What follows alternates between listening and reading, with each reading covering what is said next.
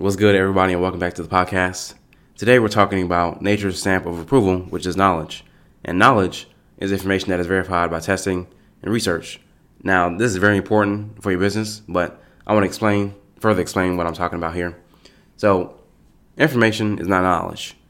For example, college, you go there to learn information, and it's only information until you can go out into the real world, aka get a job in that field and actually apply the knowledge and keep the job, aka supply value to the customer.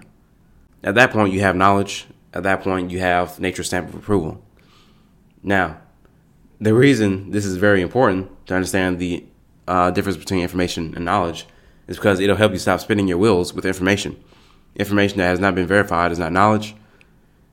And once it's verified, it is knowledge. If you have information that is not verified, then you could be led astray and you can be manipulated.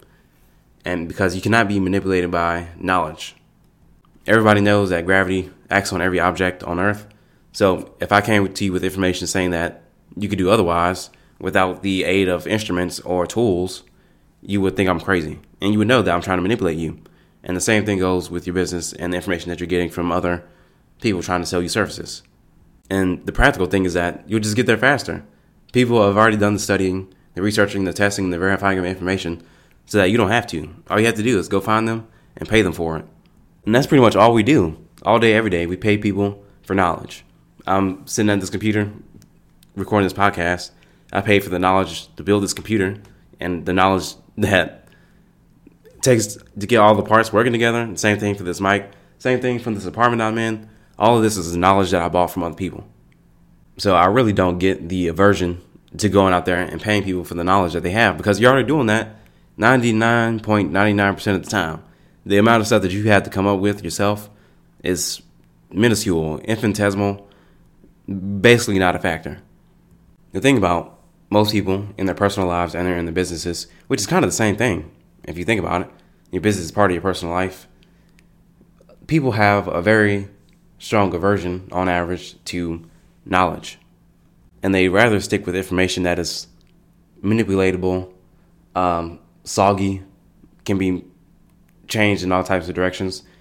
And they do that because they'd rather have the emotional comfortability of the moment than have facts of reality stare them in the face. I'm not saying I've never done this. I do this. Well, I don't do it as much as I used to, but it used to be a regular occurrence for me. Just, stay emotionally comfortable and not confront this thing that needs to be confronted, because there is facts out there that can tell me that if I'm doing something right or wrong. And the biggest issue that local business owners have with their marketing is that they don't know exactly where they're standing with their marketing. They have Facebook ads, they're sending out postcards, whatever they're doing, and they cannot tell you. They don't have nature's stamp of approval when it comes to those things. They don't know how many people are coming from these things. They just know that 10 people showed up at the door today.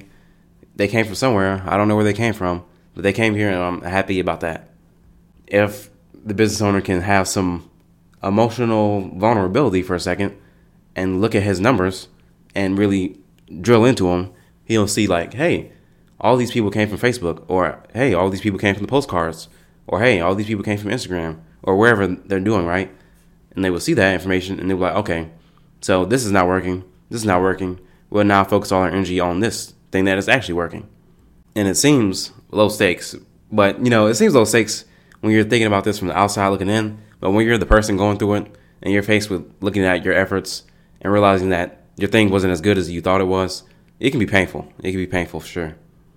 As a prime example, there's stuff that I put out in the world, and I think it's great. I think it's great. And, it's not like that. Other people are listening to this and they're like, man, this ain't shit. This ain't shit. Target don't really know what you're talking about, blah, blah, blah. And maybe they have some good input on that.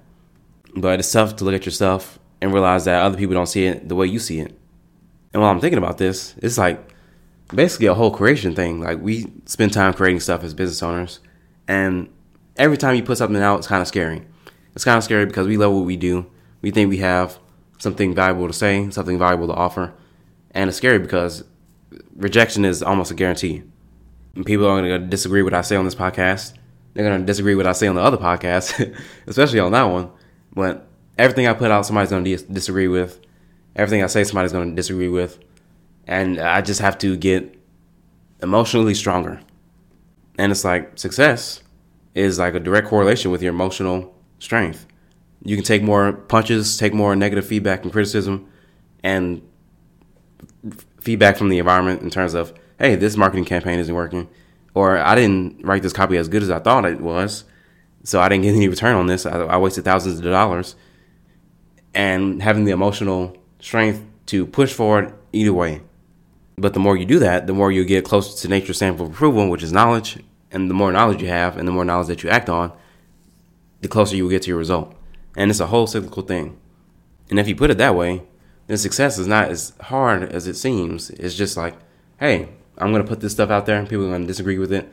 If I can stick with this long enough and, take the criticism and the feedback and get nature's stamp of approval, then eventually I'll just stick out from the competition and then they'll come to me instead. So I encourage you, if you haven't done this already, is to drill down on where your customers are actually coming from in terms of your marketing. Are they all coming from Facebook? And another side note, you should not only have Facebook ads. That is a bad idea. But if you have multiple channels, drill down. How many people come from here? How much are they worth?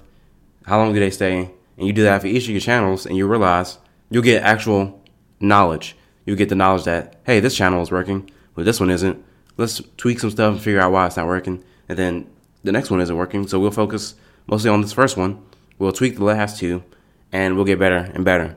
And develop the emotional strength to keep going despite, rejection from the marketplace. Yep, that's all I got to say, and I'll see you in the next one. Peace out.